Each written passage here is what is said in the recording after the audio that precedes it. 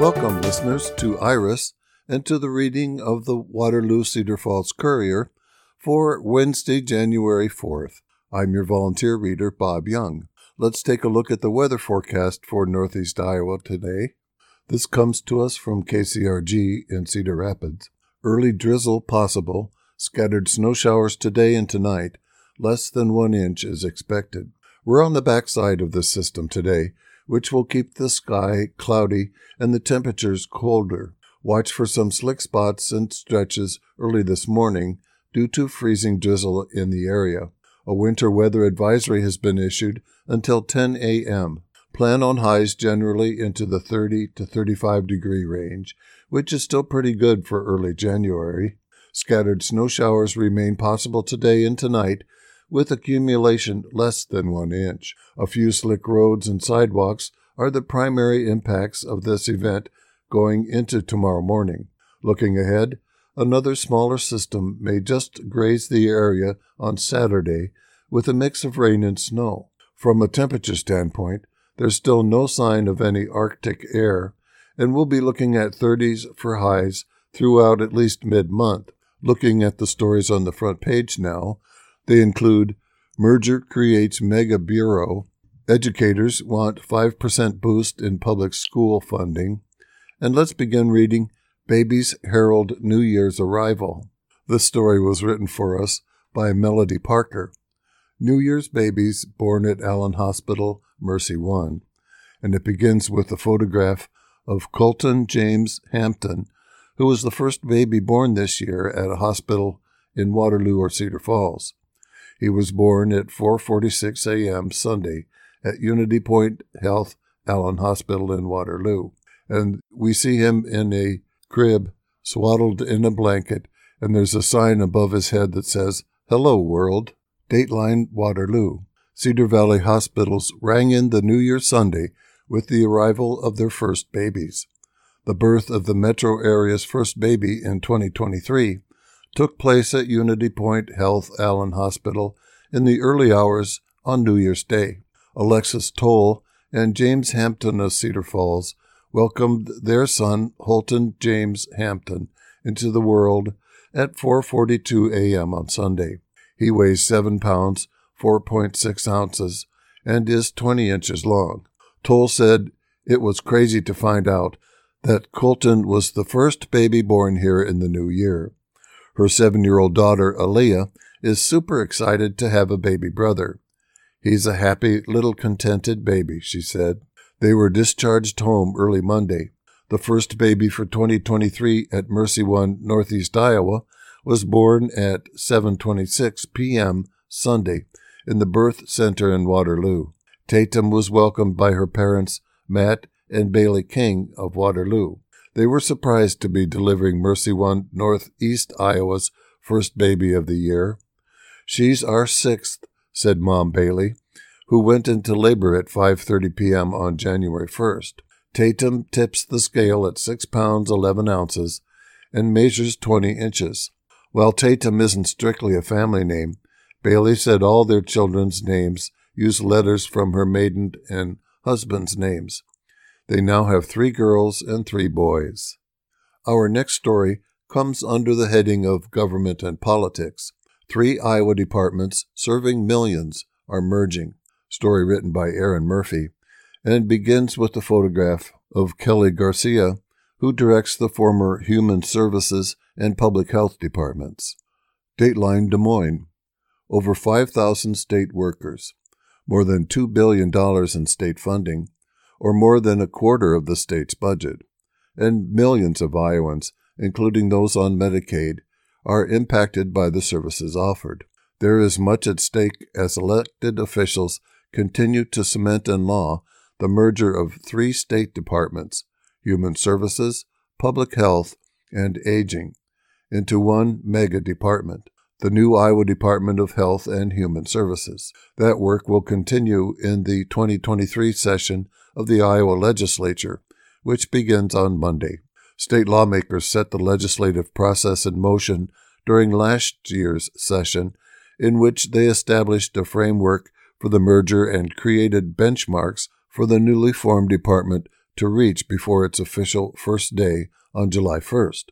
More legislation will be required to continue the merger. Leaders among Republican state lawmakers who have agenda-setting majorities in both the Iowa House and Senate indicated they are deferring to Governor Kim Reynolds, who proposed the merger in 2020, and Kelly Garcia, who directs the former Human Services and Public Health Departments and will be director of the new Health and Human Services Department. Reynolds declined to be interviewed for this series. Garcia was not made available for an interview after multiple requests.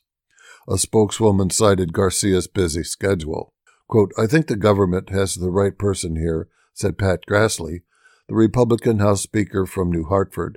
Quote, "If you're going to make that transition, Director Garcia is someone that, of any director I've ever worked with in that department, she is the most accessible. Seems like really has things put together well over there," unquote. Garcia's salary is capped by state law at $154,300, but she earns tens of thousands more. Garcia, who directs both the Human Services and Public Health Departments, was among state directors previously approved by Reynolds for a bonus.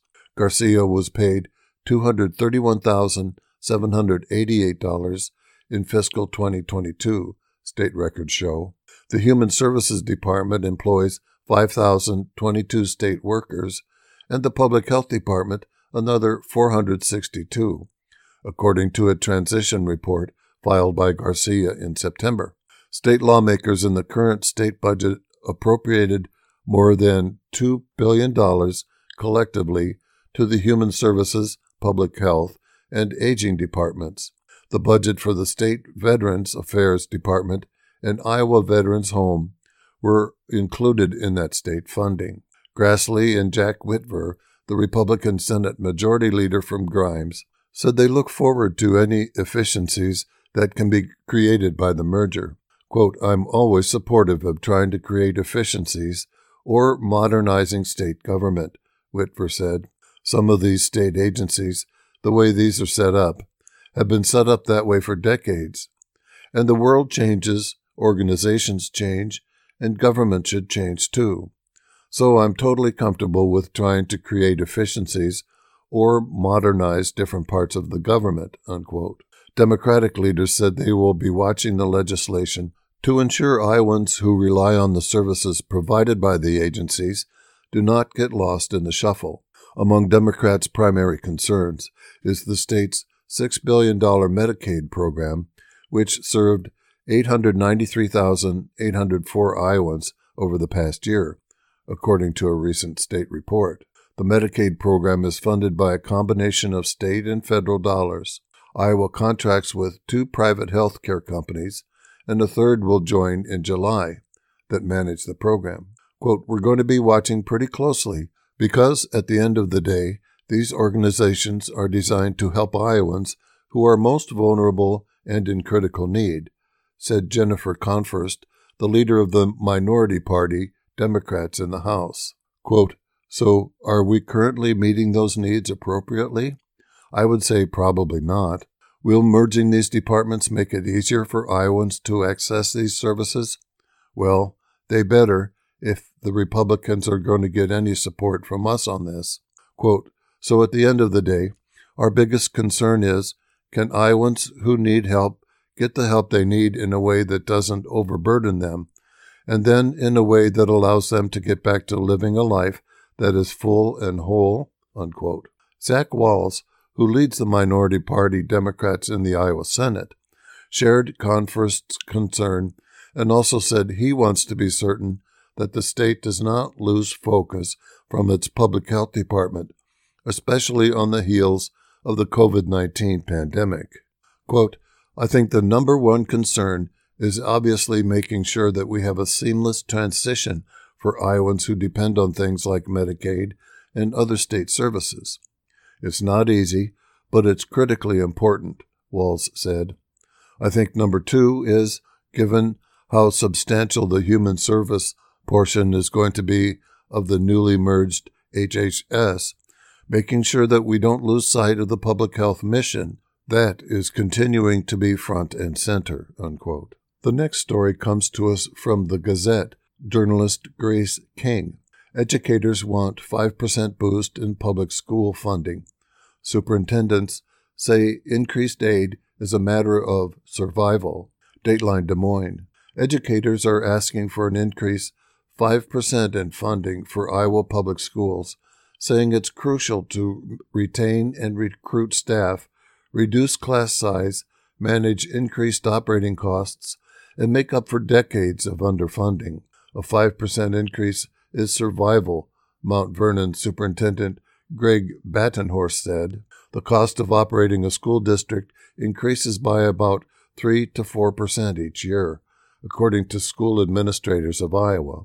However, over the last 10 years, state aid has increased at a rate of less than 2.1% on average. Iowa lawmakers must set the growth rate for the state supplemental aid in the first 30 days of each legislative session, which begins this year on Monday. Art Satoff, Cedar Rapids Community Schools interim superintendent, said the education budget should be a sacred cow. He believes increasing state supplemental aid by 5% is realistic given the economy. Quote, "My fear would be that it comes at the expense of succeeding years," he said. Inflation, which has increased by about 8% in Iowa this year, is stretching school district dollars even further, educators say, and paying teachers a living wage is challenging. Declining enrollment in many districts exacerbates this program, with the state's per-pupil formula of about $7,400 a student. The Cedar Rapids Community School District, for example, has seen a decline of about 1,400 students in the last 5 years, Satoff said. The state provides a reliable and sustainable funding increase to Iowa schools, said Iowa Senate Majority Leader Jack Whitver, Republican from Grimes. Quote, "No aspect of the state budget has received more new funding since 2017 than K-12 education. Since 2017, K-12 funding has increased by over $500 million, he said. Whitver said workforce shortages are not specific to education or to Iowa. It is an issue impacting every sector of our economy, he said. Over the last couple of years, the legislature has passed several different loan repayment incentives, eased unnecessary licensing requirements for educators, and reduced taxes for all working families so they keep more of what they earn," unquote. House Speaker Pat Grassley, Republican from New Hartford, agrees. "We're spending more money today on K-12 state supplemental aid than we ever have in the state," he said. House Minority Leader Jennifer Confirst, a Democrat from Windsor Heights, said Democrats will continue to fight to increase funding for education, which is desperately needed. Republicans are defunding Iowa's public schools, said Iowa Senate Minority Leader Zach Walz, a Democrat from Coralville, the impact of which is bigger class sizes and making it harder for Iowa to attract and retain workers. Quote, "We obviously need to be investing more in that next generation of teachers and having a stronger pipeline, raising teacher pay, and shrinking class sizes," he said. Quote, "Those are good for teachers, and they're good for students," unquote. Another priority for Iowa school districts is the state fully funding 4-year-old preschool. Children who participate in early childhood programming, like preschool, have better health and better social, emotional, and cognitive outcomes, according to the Iowa City Community School District's legislative priorities. Research also shows that students with access to 4-year-old preschool are less likely to repeat a grade, less likely to be identified as having special needs, more prepared academically for later grades, and more likely to graduate from high school. Quote, "Those not in quality preschool opportunities are going to start their K-12 school experience behind their peers," Mount Vernon's Batenhorst said. "The key of preschool is learning how to work and play with others. It's not even about academic skills. Preschools help develop that foundation for learning." Currently, Iowa's statewide voluntary preschool program, provides funding for free half-day preschool to 4-year-olds. Half-day programs can be a barrier for working families who are unable to find childcare before or afterward, or transportation for their child. Confrist said Democrats will be pushing hard this year to fully fund 4-year-old preschool, which is a great equalizer and could have a positive impact on the future of the state. Republican leaders Whitver and Grassley said fully funding 4-year-old preschool will be up to the Education Committee. Mental health needs. State educators also are asking for an increase in funding for mental health services to address the alarming need across the state, according to Iowa City Community School District's legislative priorities. 1 in 5 children in the United States has a mental, emotional, or behavioral disorder, according to the American Psychological Association. Suicide is the second leading cause of death for middle and high school students. Quote, our teachers didn't go into education to be therapists, but that's become one of their de facto roles because of the greater social, emotional needs in the classroom, Battenhorst said. Many school districts have agreements with mental health providers to provide counseling services to students, but the demand is great. Quote, we need to make sure we're incentivizing providers to come to Iowa and educating more providers to provide services for kids, Confrist said. The problem with children's mental health in the state is far from solved, and it's going to take some investment. It's going to take some resources, and frankly, it's going to take some attention to get this done, because the kids need more than they're getting, unquote. Grassley agrees there's a need for more providers. We can put all the money in the world toward this, but there just aren't the people to fill the jobs, he said. Incentives need to be created to attract workers to the profession and to rural Iowa, he said. It's equally important for school districts to be able to provide mental health services to their teachers and staff, Cedar Rapids' Sadhoff said. Quote, there is no job in education that has gotten less complicated or less stressful, he said. Next, we have a story from the Associated Press journalist Annie Ma. U.S. News to change ranking system after law schools boycott. Dateline Washington. U.S. News and World Report will change how its rankings of law schools are calculated in response to a boycott by a number of top programs. The magazine's changes in methodology, announced Monday in a letter to law school deans, include an increased weight on outcomes for students such as bar exam passage and employment, and a reduced weight on assessment surveys from academics, lawyers, and judges. The rankings will also give increased weight to school-funded fellowships, many of which steer students toward careers in public service. Quote, while we know it is challenging for diverse institutions to be ranked across a common data set, we all have the same goal, to provide the best information to prospective students so they can make one of the most important decisions of their careers. U.S. News is committed to this purpose. Eric Gertler, U.S. News Executive Chairman and CEO, said in a statement. In the fall, a majority of the top 14 law schools announced they would no longer submit data for the rankings. The magazine, which has published the rankings since the 1980s, will continue to rank schools that choose not to participate, relying on publicly available metrics to construct its list. Yale Law School, the first to withdraw from the rankings, said the ranking system was biased against programs meant to boost socioeconomic diversity and support the pursuit of public service careers. Dean Heather Gerken reiterated the school's commitment to staying out of the rankings process after the changes in methodology were announced. Quote, having a window into the operations and decision-making process at U.S. News in recent weeks has only cemented our decision to stop participating in the rankings, Gerken said in a statement.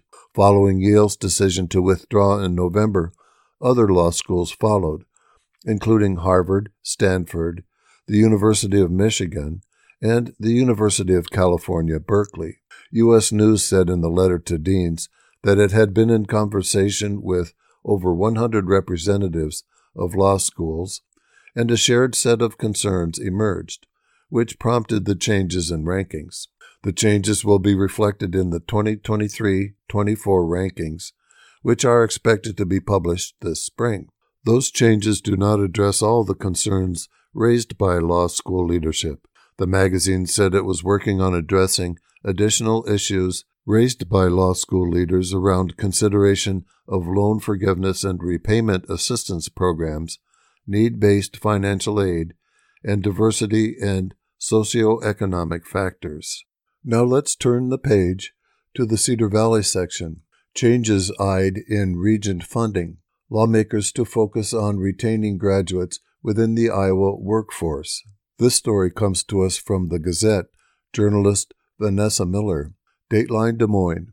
Although a Republican-led effort last year to change the way Iowa funds its public universities didn't materialize, the concept isn't dead, as lawmakers are airing plans to revisit the idea in the upcoming session in their debate over how much to give the state's institutions. Quote, when it comes to education funding, quite frankly, I think it's time for us to take a look at how we fund the Regent institutions, said House Speaker Pat Grassley, a Republican from New Hartford. We're not opposed to providing more funding into the area of the budget, but we feel we have to get a return from the standpoint of helping fill these high-demand fields in which there's needs all across the state, unquote. Included in last year's Republican-backed higher education funding proposal, which Grassley said is, quote, similar to what we will look at this year, was a mechanism to provide scholarships and incentives for students to stay and work in high-demand fields in Iowa after graduation. Quote, I think that's a perfect example of something that we can do that will do two things. Number one, drive more people into these degrees, but also keep them there to help fill these high-demand jobs, Grassley said. We want to try some new things, and this would be a new idea that we really haven't done a lot of investment in the past, something that we could try to make sure we're not just doing things the way we've always done them, unquote. Iowa's Board of Regents every fall sends appropriation requests to the legislature broken down by general higher education funds to be distributed among the 3 public universities at the regent's discretion, and by special schools and special purpose units like the University of Iowa-based State Hygienic Lab and Iowa State University-based Agriculture Experiment Station. Lawmakers in the House and Senate then propose funding amounts and come together for a compromised appropriations package they sent to the governor for approval.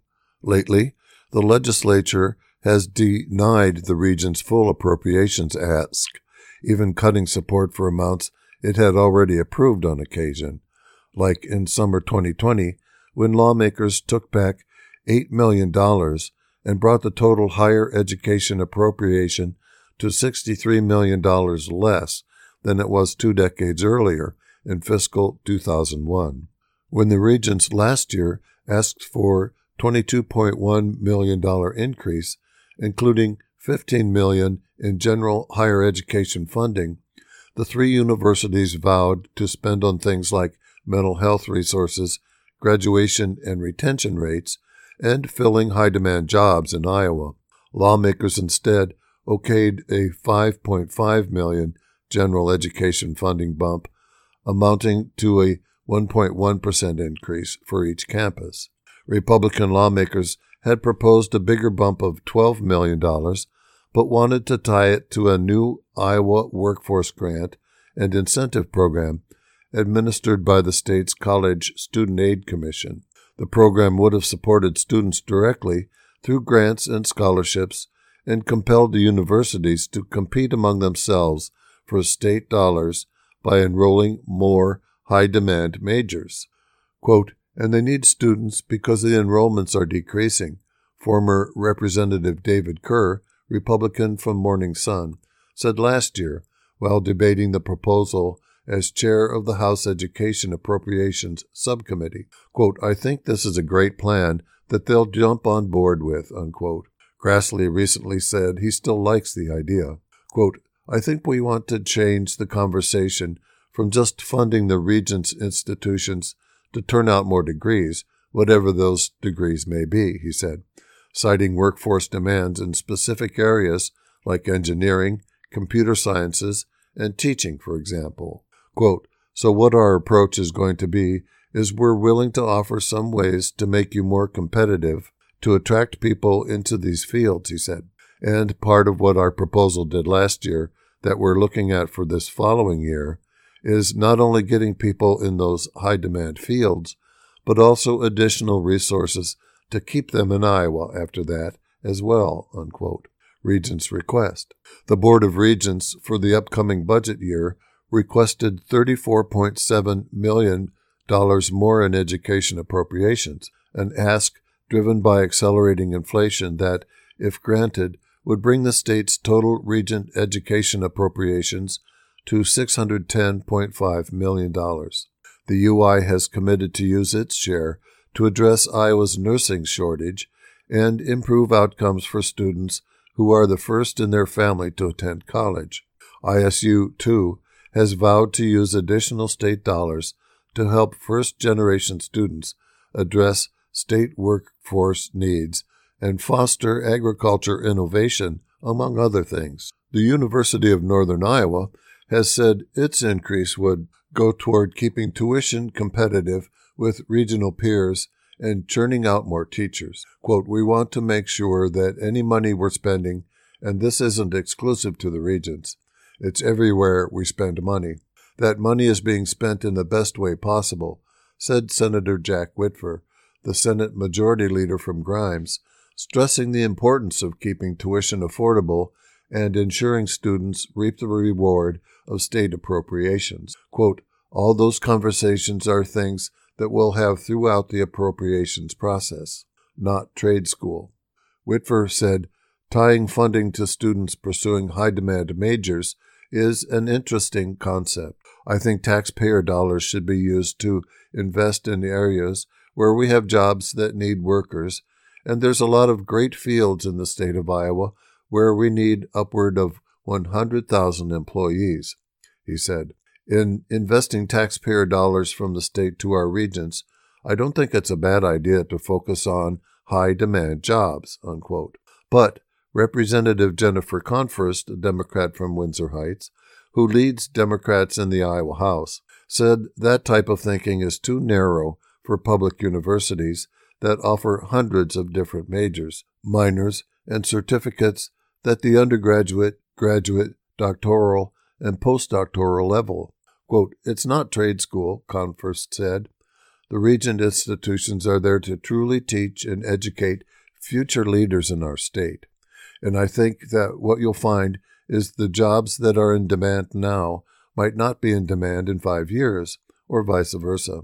So let's not cut the Regents off at the knees and say you can only get your funding if you're teaching people how to do this job, unquote. Iowa's public universities are creating well-rounded, critical thinkers who enrich the quality of life in this state and do more than generate revenue, according to Confirst. Quote, they're able to understand that a lot of fields have true value in our community that don't just translate into paychecks, she said. Although Confirst didn't say how much exactly she's willing to appropriate the regents, she pointed to a widely circulated graph showing what has happened as legislative appropriations have decreased over the years, where state support accounted for 77% of the Regents' general education funding in 1981. Today, that's down to 31%. Meanwhile, tuition revenue has soared from being 21% of Regent education funding to 64% today. Quote, at the end of the day, if the state is giving the Regent institutions less, families are paying more, she said. And so if we want to make higher education affordable, if we want to keep people staying in Iowa, we need to make sure that we're doing what we need to support our Regent institutions. State Minority Leader Senator Jack Walz, Democrat from Coralville, pointed directly at Republicans to blame for increases in tuition, which is up 4.25% for all resident undergraduates across the Regent system this year. Quote, "Let's be 100% clear," he said. "Iowa Republicans are defunding our higher education system. That is a huge driver of why student debt is getting bigger," unquote. He accused Republicans have enacted tax cuts instead of investing in young workers who are in college and trying to get their careers off to the right start. That's a policy choice that Republicans are making, and it's having huge impacts on the ability of young people to start their careers. Now, listeners, at this time, we want to just remind you that you're listening to the reading of the Waterloo Cedar Falls Courier for Wednesday, January 4th on IRIS, the Iowa Radio Reading Information Service for the Blind. Now let's turn to today's obituaries.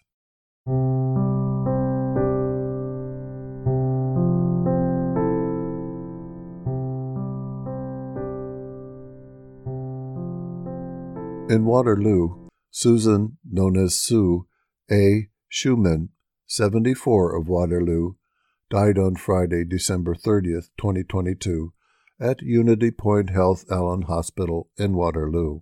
She was born on June 25, 1948, in Omaha, Nebraska, to Edgar and Mary C. K. Cahill Kirsenbrock. She graduated from Columbus High School in 1966.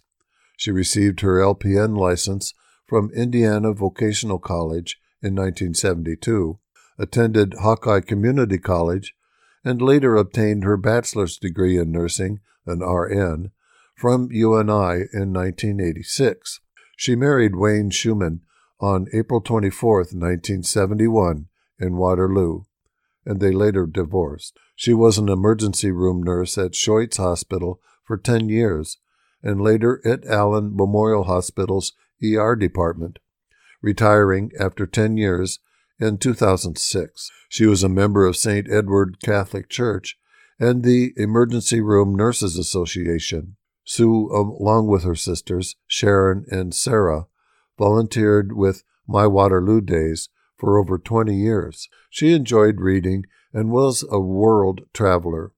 She and Sarah also sponsored a men's softball team through the Waterloo Softball Association for over 20 years. They were inducted into the Waterloo Softball Hall of Fame in the summer of 2022 as team sponsors. Memorial services for Sue will be at 11 o'clock a.m. on Saturday, January 7th, 2023, at Lock on 4th, 1519 West 4th Street, Waterloo, with visitation for 1 hour before the service at the funeral home.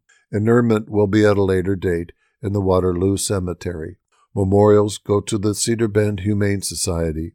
Condolences may be left at www.lockfuneralservices.com. Next in Waterloo, Brett Allen Klemp, 57, of Waterloo, Iowa, passed away on Wednesday evening, December 28, 2022, at Unity Point Health Allen Hospital in Waterloo, Iowa. A memorial visitation will be held on Friday, January 6, 2023, from 4 o'clock to 8 o'clock p.m. at Kaiser Corson Funeral Home in Denver, Iowa. A prayer service led by Pastor Craig Henderson, followed by a time of sharing, will be at 7 o'clock p.m. In lieu of flowers, memorials may be directed to Brett's family for later designation, and online condolences may be left at www.kaisercorson.com. In Oelwein, Howard Meany, 88, of rural Oelwein, passed away Sunday, January 1st, 2023, at Mercy One Hospital in Oelwein. He was born October 4th, 1934, in Waterloo, the son of Martin and Agnes Shannon Meany. Howard attended and graduated from Immaculate Conception Catholic School in Fairbank with the class of 1952. After high school, Howard was employed at John Deere in Waterloo until he was drafted into the United States Army. He served in the Army from 1957 to 1959, and he then returned to work at John Deere, retiring in 1987. Howard was a lifelong farmer until he retired from farming in 2010. Howard married Janet Bance on November 11, 1961, at the Immaculate Conception Catholic Church in Fairbank. Howard was a member of the UAW 838 of Waterloo, the Fairbank Knights of Columbus, as well as the Immaculate Conception Catholic Church. There will be a visitation for Howard between 4 o'clock and 7 o'clock p.m. on Thursday, January 5th, and from 9 o'clock to 10:15 a.m. on Friday at Woods Funeral Home in Fairbank. A funeral mass will be at 10:30 a.m. Friday, January 6th, at Immaculate Conception Catholic Church in Fairbank. Military rites will be conducted by the Fairbank American Legion, Fort Duffy Post 552. Interment will be at Immaculate Conception Cemetery in Fairbank. Memorials may be directed to the family for later designation. Lunch will be served at the Parish Center following graveside service. Online condolences may be left at www.woodsfuneralhome.net.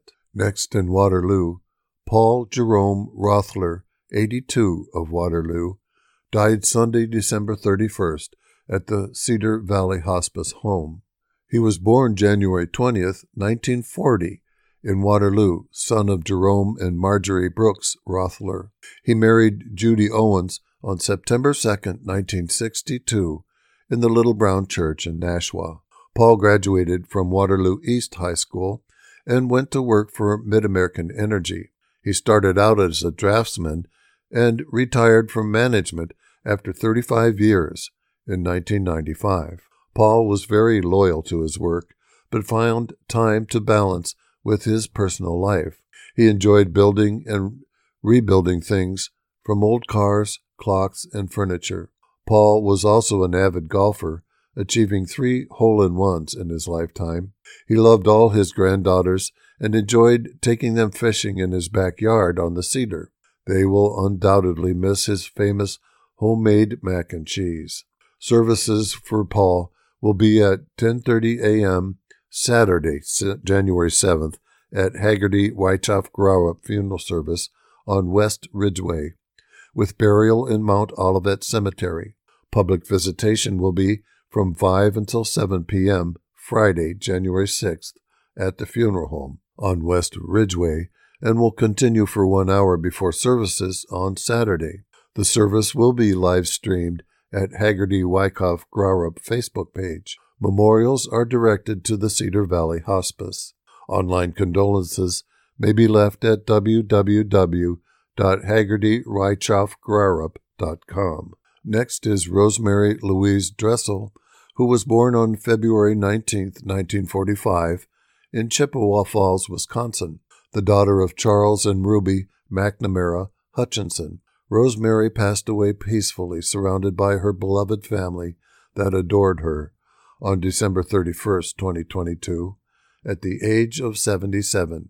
Rosie was a bright, shining light that shared her deep-rooted faith and was felt by those who were in her presence. Those who she met will always remember how she made them feel, accepted, special, and loved.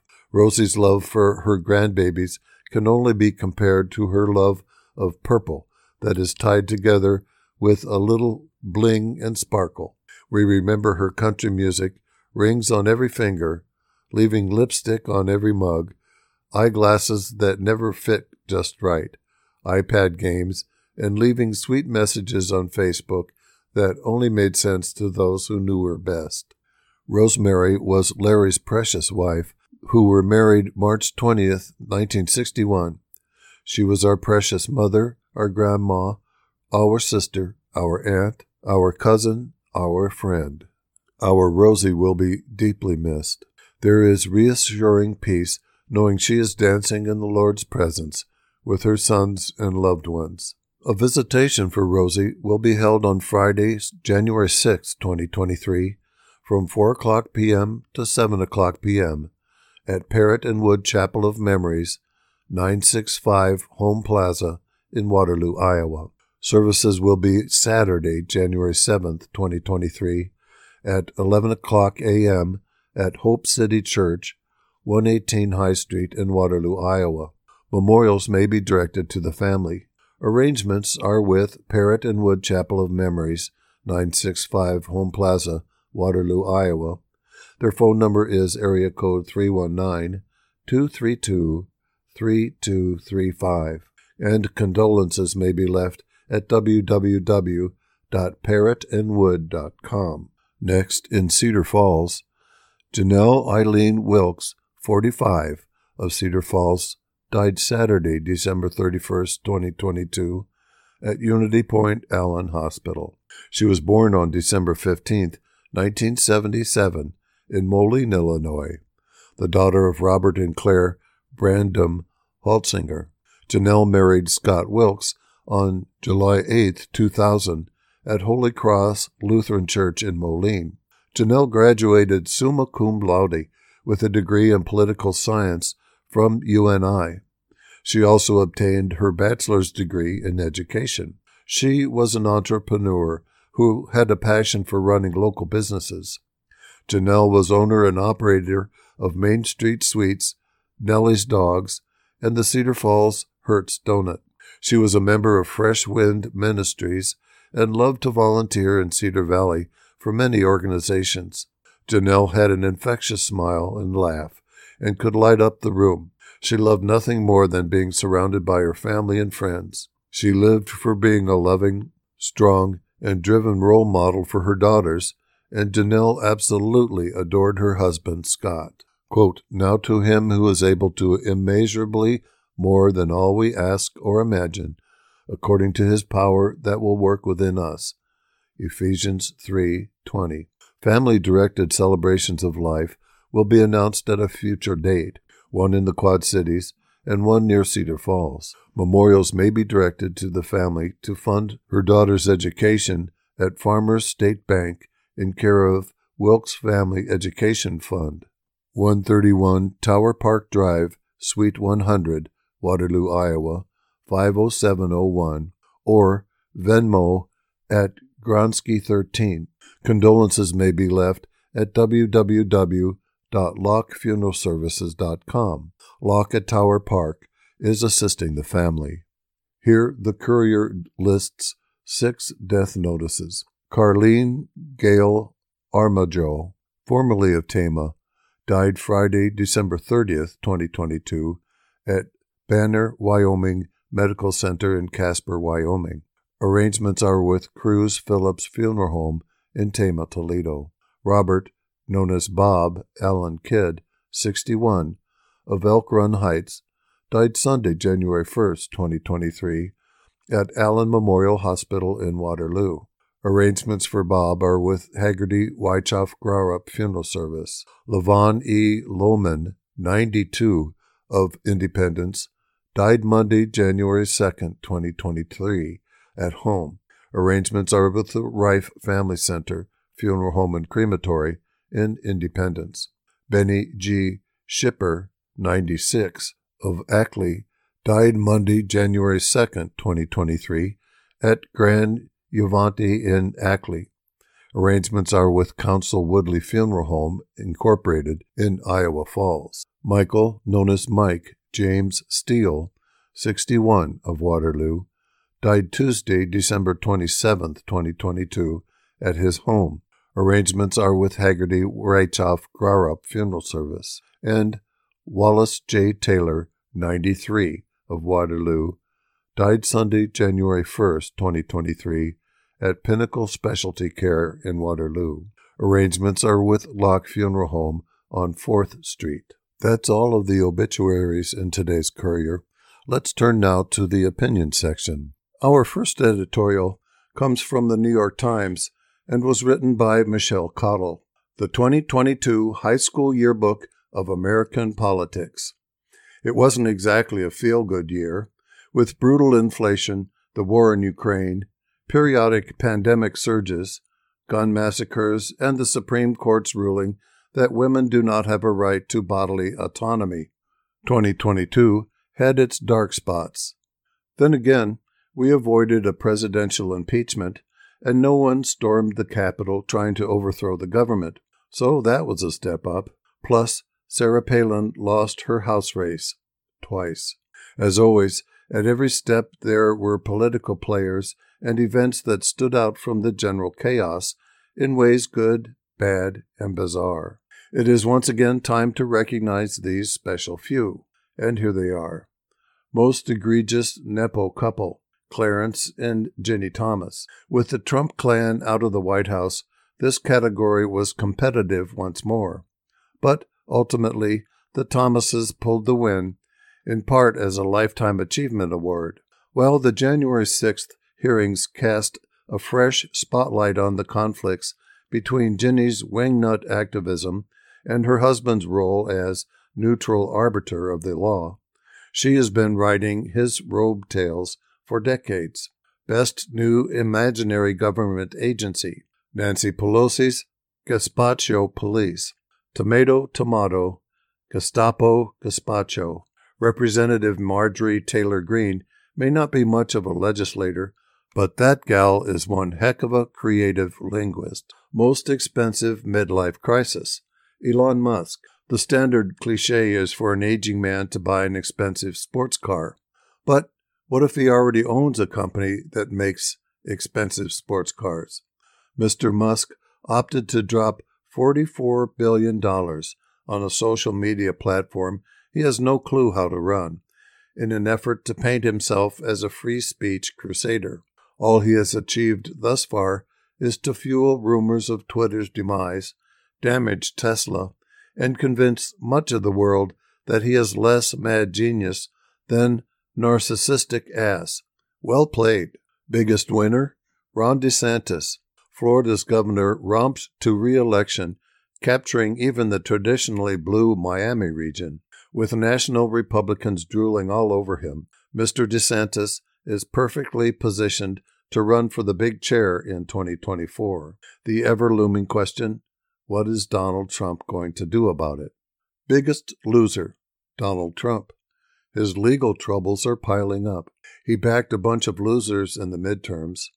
That upstart DeSantis is eating into his presidential polling numbers, and his fancy new NFT trading cards have been widely mocked. In a word, sad. Biggest electoral X factor, the Supreme Court's Dobbs decision. By overturning Roe v. Wade, the conservative justices made abortion a red-hot campaign topic that mobilized pro-choice voters and damaged Republicans in the midterms. Here's hoping this is the start of an electoral trend. Most likely to wind up a tin pot dictator, Kari Lake. The Republican contender for governor of Arizona looked so promising as a next-generation MAGA demagogue. She had the charisma, the media savvy, the anti-democratic tendencies, the love of conspiracy theories, and a loose relationship with the truth. But she lost, and her claims of voter fraud are going nowhere fast. Time to see if Tucker Carlson needs a co-host. Most outrageous political stunt. Migrants on Martha's Vineyard. Was Ron DeSantis flying a group of hapless migrants to this playground of the rich and famous cruel and sketchy? Absolutely. But it also drew public attention to the border crisis and outraged blue state America, both of which served his purposes. Most impressive survivor, Brian Kemp. Georgia's governor not only prevailed against Donald Trump's crusade to unseat him, but also emerged with his brand enhanced. Victory and vindication have rarely smelled sweeter. Most stylish exit, Nancy Pelosi. After 19 years herding the Democratic cats, America's first female speaker and perennial badass is passing the leadership torch. The House is unlikely to produce a leader even half as effective anytime soon. Top conman, George Santos, if that's even his real name. Pick a campaign claim by the representative-elect from New York's 3rd Congressional District, and chances are it was false. Veteran of Citigroup and Goldman Sachs? Nope. Beleaguered landlord with 13 properties? Nope. College grad? Nope. Lost 4 employees in the Pulse nightclub shooting? Nope. Mysteries remain. There is an ongoing debate about his claiming to be Jewish, or was it Jew-ish? And it's still unclear how, with a long trail of unpaid debts, he was in a position to lend his campaign $700,000, even in a Republican Party trainees to embrace alternative facts. This guy is testing the limits. Best reality show. The January 6th committee hearings. There may have been only 2 Republican lawmakers on the House panel, but there was a whole host of Republican consultants, lawyers, and former officials on the witness list, and these folks had many disturbing things to say about Donald Trump's scheming to overthrow the 2020 election. Like some dystopian Schoolhouse Rock video, the proceedings offered an extended civics lesson in how not to run a democracy. Most likely to appear in a future session of White Lotus, Donald Trump Jr. and his bride-to-be, Kimberly Guilfoyle. Of course, the real genius would be to set the whole season at Mar-a-Lago, co-starring Ivanka, Melania, and the rest. Best electoral joke, Dr. Oz. One word, crudité. Worst electoral joke, Herschel Walker, a guy who is accused by multiple women of abusive or threatening behavior, much of which he denies, revealed to have apparently semi-secret kids, alleged to have paid for women to have abortions, which he also denies, despite his anti-abortion politics, and seems to lie as casually as most folks breathe, should never have been a serious contender for the Senate. Full stop. Least surprising electoral outcome, Florida going red. Most surprising electoral outcome, New York going red. Biggest political gambler, Kyrsten Sinema. It's one thing to be a perennial burr in your party's backside. It's quite another to quit the party and try to go it alone as an independent. Even in a politically quirky place like Arizona, the electoral system is not kind to third-party players. Most underestimated, Joe Biden, again. This year's policy wins included the CHIPS Act, the Inflation Reduction Act, the first major gun safety legislation in decades, an overhaul of the Electoral Count Act, and a law to protect same-sex and interracial marriage. As promised, he put the first black woman on the Supreme Court, and, as the midterms heated up, he kept his head down as the Republicans' red wave shrank to more of a pink dribble. You have to give the boring, moderate, pragmatic old guy his due. Best political euphemism, a tie. The Republican National Committee poo-pooing the January 6th insurgency as, quote, legitimate political discourse looked tough to beat.